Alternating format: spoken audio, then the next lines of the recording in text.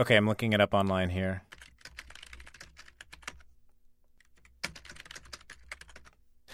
It is $15,904,628,648,000.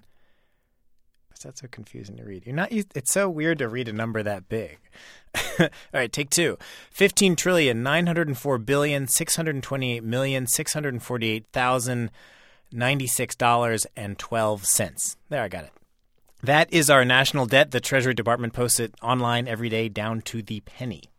Which, no question, that is a very large number. It's so large that when people write about it, they usually feel compelled to offer some analogy about how the dollar bills, if you had that many dollar bills and you laid them end to end, would stretch to the sun and back or something like that, which really doesn't help. So today we are replaying one of my favorite shows of ours that I think does help. It is a brief history of the national debt, including the one time we paid it off. Yes, that did happen. The U.S. did pay off its debt just once.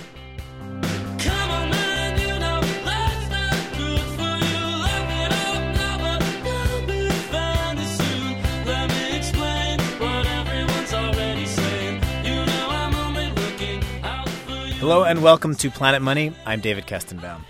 It's been a year now since the debt ceiling fight in Congress. A year since Standard & Poor's, the credit rating agency, downgraded the U.S. debt, said we were no longer worthy of its AAA credit rating. And just to kind of remind you where things stand with this, you remember the debt ceiling did get raised, and Congress created this bipartisan supercommittee. The supercommittee was supposed to come up with some way to cut the deficit by $1.5 trillion over 10 years. The supercommittee tried and failed. The supercommittee could not come up with some way to do that the Democrats and the Republicans on the committee could agree to, which is why sometime around the end of the year, we could be having round 2 or round 10 or whatever it is of this debt ceiling fight. Because it turns out this is not new. Americans have been arguing about the debt since the very founding of our country. Robert Smith and Adam Davidson here put together this great history of the national debt, which first aired about a year ago. They started by explaining just what this huge number we're always hearing about, the debt, what it really means. It's key to not think of it as one thing because it's actually a bunch of promises. It's millions and millions of specific promises that the government has made to specific people. I mean, the government spends more than it takes in. That's called a deficit.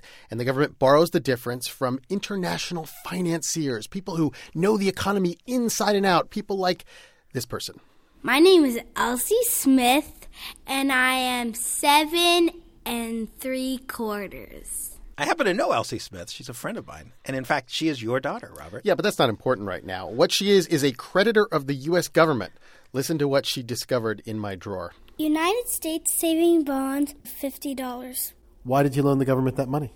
To keep it safe. Yeah, that's absolutely right. You did loan it to them to keep it safe. And they used your money to buy things, like maybe a rivet on a fighter plane or something? What's a rivet? It's the little thing that holds the plane together. I want my $50 back. Wow. Our international financiers are so fickle. You know, it's funny. Even at 7 years old, she somehow, and I didn't tell her this, she somehow managed to look at this thing, this savings bond, and understand what is most fundamental about government debt. It's safe. It's completely safe. The U.S. has never gone back on its promise. She could get that $50 tomorrow with interest back, if I let her. So to understand what the debt is, you got to add up all the Elsies of the world, all the retirement funds and central banks with lots and lots of treasury bills or savings bonds in their drawers. And even if you don't have a bond in your drawer, you have effectively lent the money to the government somewhere. Like maybe it's your checking account or your savings account. That guaranteed interest that you get, that 0.3% these days, it's probably backed by treasury bonds, by government debt. And we're always hearing about how China holds over $1 trillion of U.S. bonds, Japan, many, many governments around the world. And when you add up all those promises, all those different people and institutions that the U.S. government has said, hey, we're going to pay you back, that is the national debt. Today, we're going to explain how we got into this mess, where all this debt came from, what happened when we tried to pay it off, and who came up with this whole debt ceiling idea in the first place. Now, it turns out we've been fighting about the debt since the United States was born. Okay, we're going to cue some old-timey music here. Good day and fare thee well, Brother Davidson.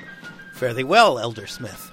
Okay, we're back in Revolutionary War days, as if you couldn't tell from that spot-on impression. This is when the first debate over the national debt started.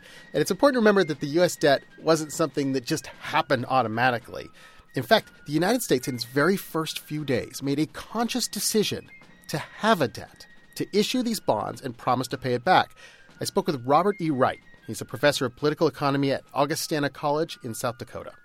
What really happened is we fought a long and bloody revolution against the world's greatest superpower and racked up $80 million in debt doing so. Couldn't we have said, sorry, folks, it's a revolution, we're wiping out all the debt? We could have, but thankfully we didn't. And we didn't because of a man named Alexander Hamilton. He was the Secretary of Treasury, the very first one, and he argued that the United States faced a fundamental choice. If we don't take responsibility for the debt, all those farmers that lent us money and the soldiers we didn't pay and the French who lent us money, the rest of the world won't trust us. They won't lend us money. We won't be able to trade. We'll be stuck. The United States will be stuck living off whatever we grow here in our farms. And back then, the U.S. didn't grow that much. We brought much of our consumables from Europe. You know, the HBO series John Adams did a great job of depicting Hamilton's argument. The future prosperity of this nation rests chiefly in trade. Trade depends, among other things, on the willingness of other nations to lend us money.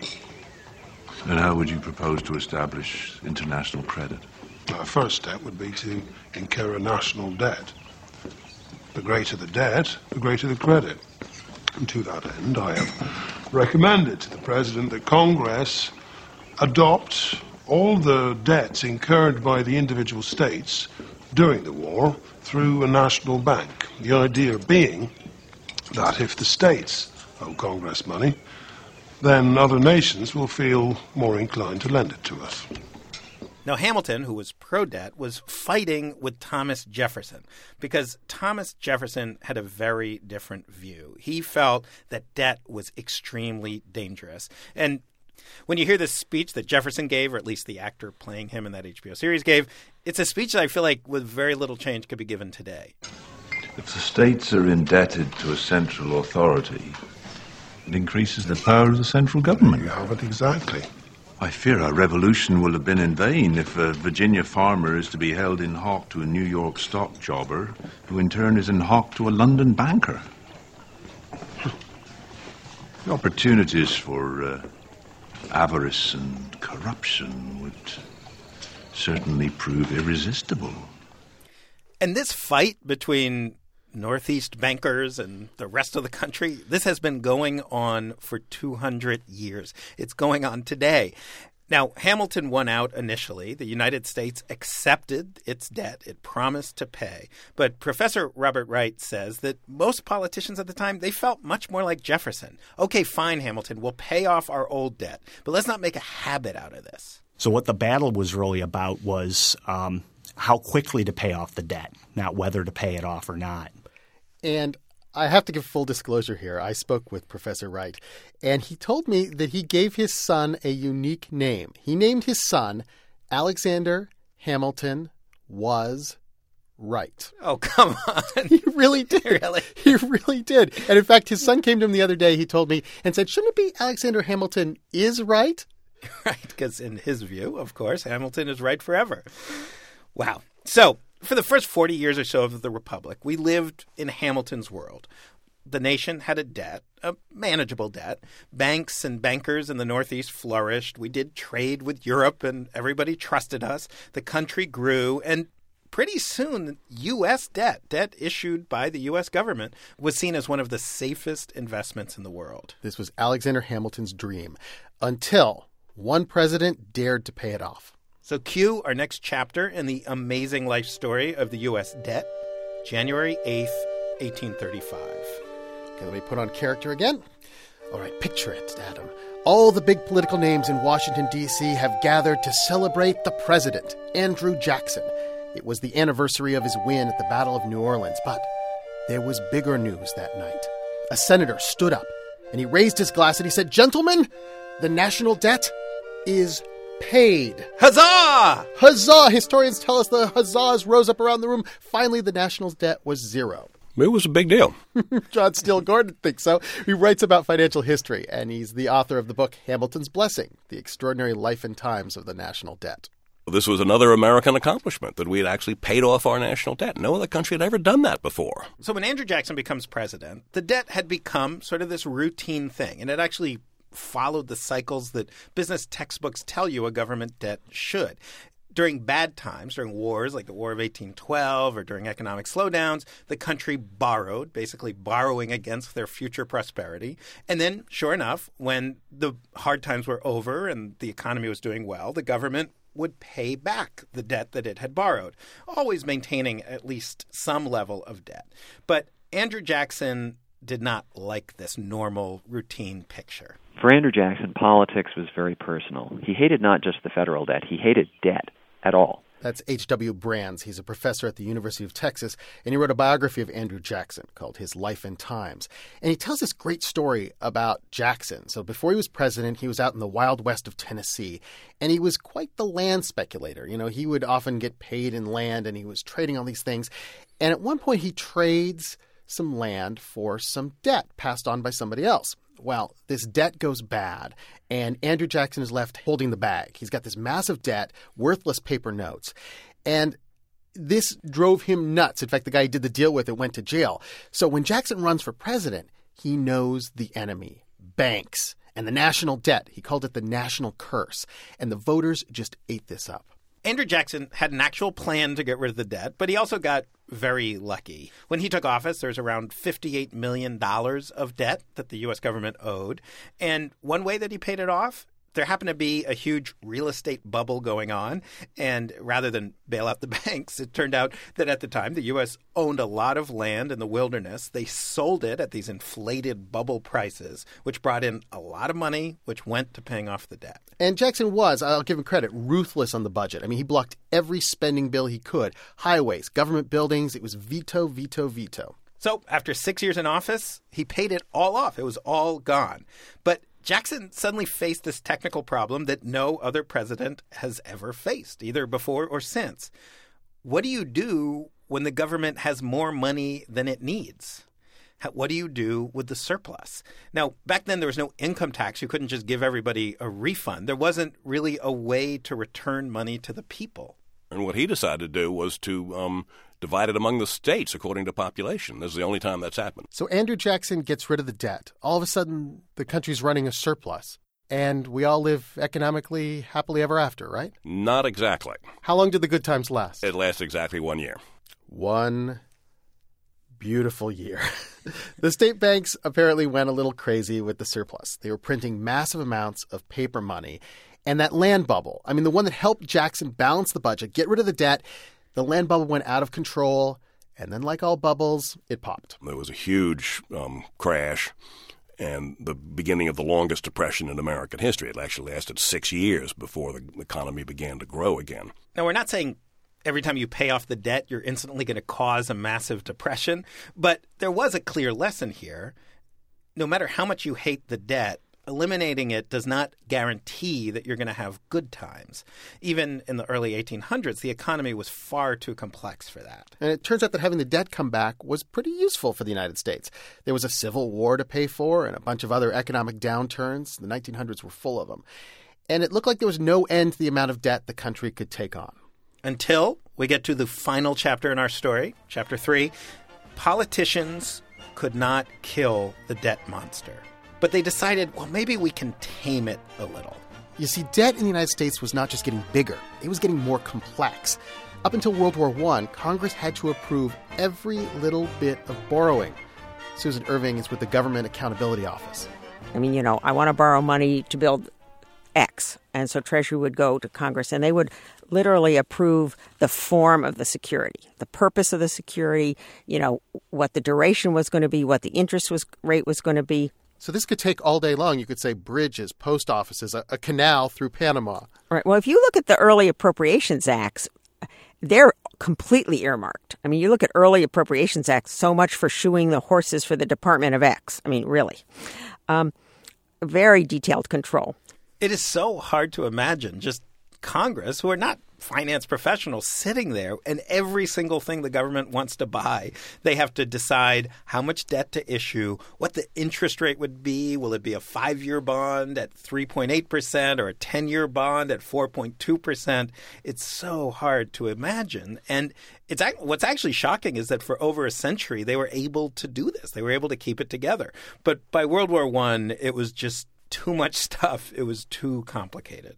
If you think about the number of decisions that go on during a war, suddenly if they're going to have to approve every single one, you're coming in not once a year, not once every 2 years. You're coming in sort of constantly. Oh, now we need to borrow up to so much to build up more tanks, and you think, really? At some point, the sheer volume of transactions overwhelms and begins to drive out the ability to do thoughtful discussions about big policy. And Congress loves to do thoughtful discussions of big policy. So they delegated. They delegated the authority. They told the Treasury Department in 1917 and in various acts after that, why don't you all figure out how much borrowing we need and how you're going to do it? But Congress doesn't just give the executive branch lots and lots of power. They do not. No. So they say, okay, we're going to give you this job of figuring out what bonds and what duration and what interest rate and all that stuff. But we're not letting you go nuts. We're going to have a ceiling. You can only borrow up to this amount, an upper limit. And if you need to do more, if you need to borrow more money, come back and see us, and we'll decide whether or not to raise the debt ceiling. But there's something crucial to understand here. Nothing gets bought by the federal government unless Congress says so. I mean, it's in the Constitution. The power of the purse rests with Congress. So the debt limit doesn't actually limit the spending. That would be unconstitutional to limit the spending. It's a safety check. I think of it as this big game of Mother May I, that old kids game. Congress says to the Treasury Department, we want to buy a tank. And Treasury looks at it and it brings up the debt limit. And the Treasury Department has to come back to Congress and say, Mother May I buy a tank and raise the debt limit? And Congress votes and says, yes, you may. But what's so ridiculous is all the Treasury is asking approval to do is spend the money that Congress has told them to spend. I mean, in other words, Congress says, go spend this money, and then acts all huffy that spending the money Congress approved is going to get us over the debt ceiling. It's so maddening. And it's something that pretty much no other country goes through. They don't go through this whole rigmarole. They simply approve spending, and by implication, the borrowing is just implicitly approved as well. But in part, that's because there isn't this separation between the executive branch, like the Treasury Department, and the legislative branch, like the Congress. So the debt ceiling turns out to be not so much something to slow the debt, but it's a sign of good old American distrust. It's a way for one branch to basically give the hard work to somebody else, but say, I don't really trust you. So, in a sense, the debt ceiling was a success. Congress did not have to spend all of its time worrying about bond issues and durations and interest rates. And actually, the Treasury used this new freedom to come up with the sort of economy we see today, all these efficient forms of issuing various lengths of debt and using the market to determine the interest rate that's paid on the bonds. All these things basically make it easier for the government and cheaper for the government to get money. But the debt ceiling did not do its fundamental mission. It did not in any way contain the growth in our national debt. Every year, sometimes more than once a year, the Treasury Department has come to Congress and said, Mother, may I increase the debt ceiling so that I can borrow the money to buy the things that you already told me to buy? And Congress would say, yes, you may. And then the debt goes up during the Depression, during World War II.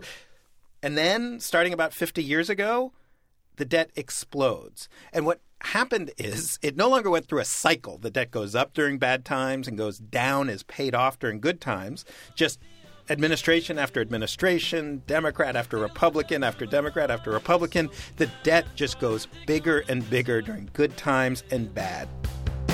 And I'm not ready to look the other way. Take a look under the microscope, man. Try and ignore the disarray.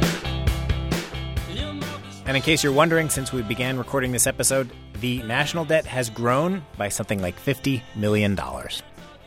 As always, we want to know what you think. You can send us email, planetmoney@npr.org. You can find us on Twitter, Facebook, and Spotify. I'm David Kestenbaum. Thanks for listening.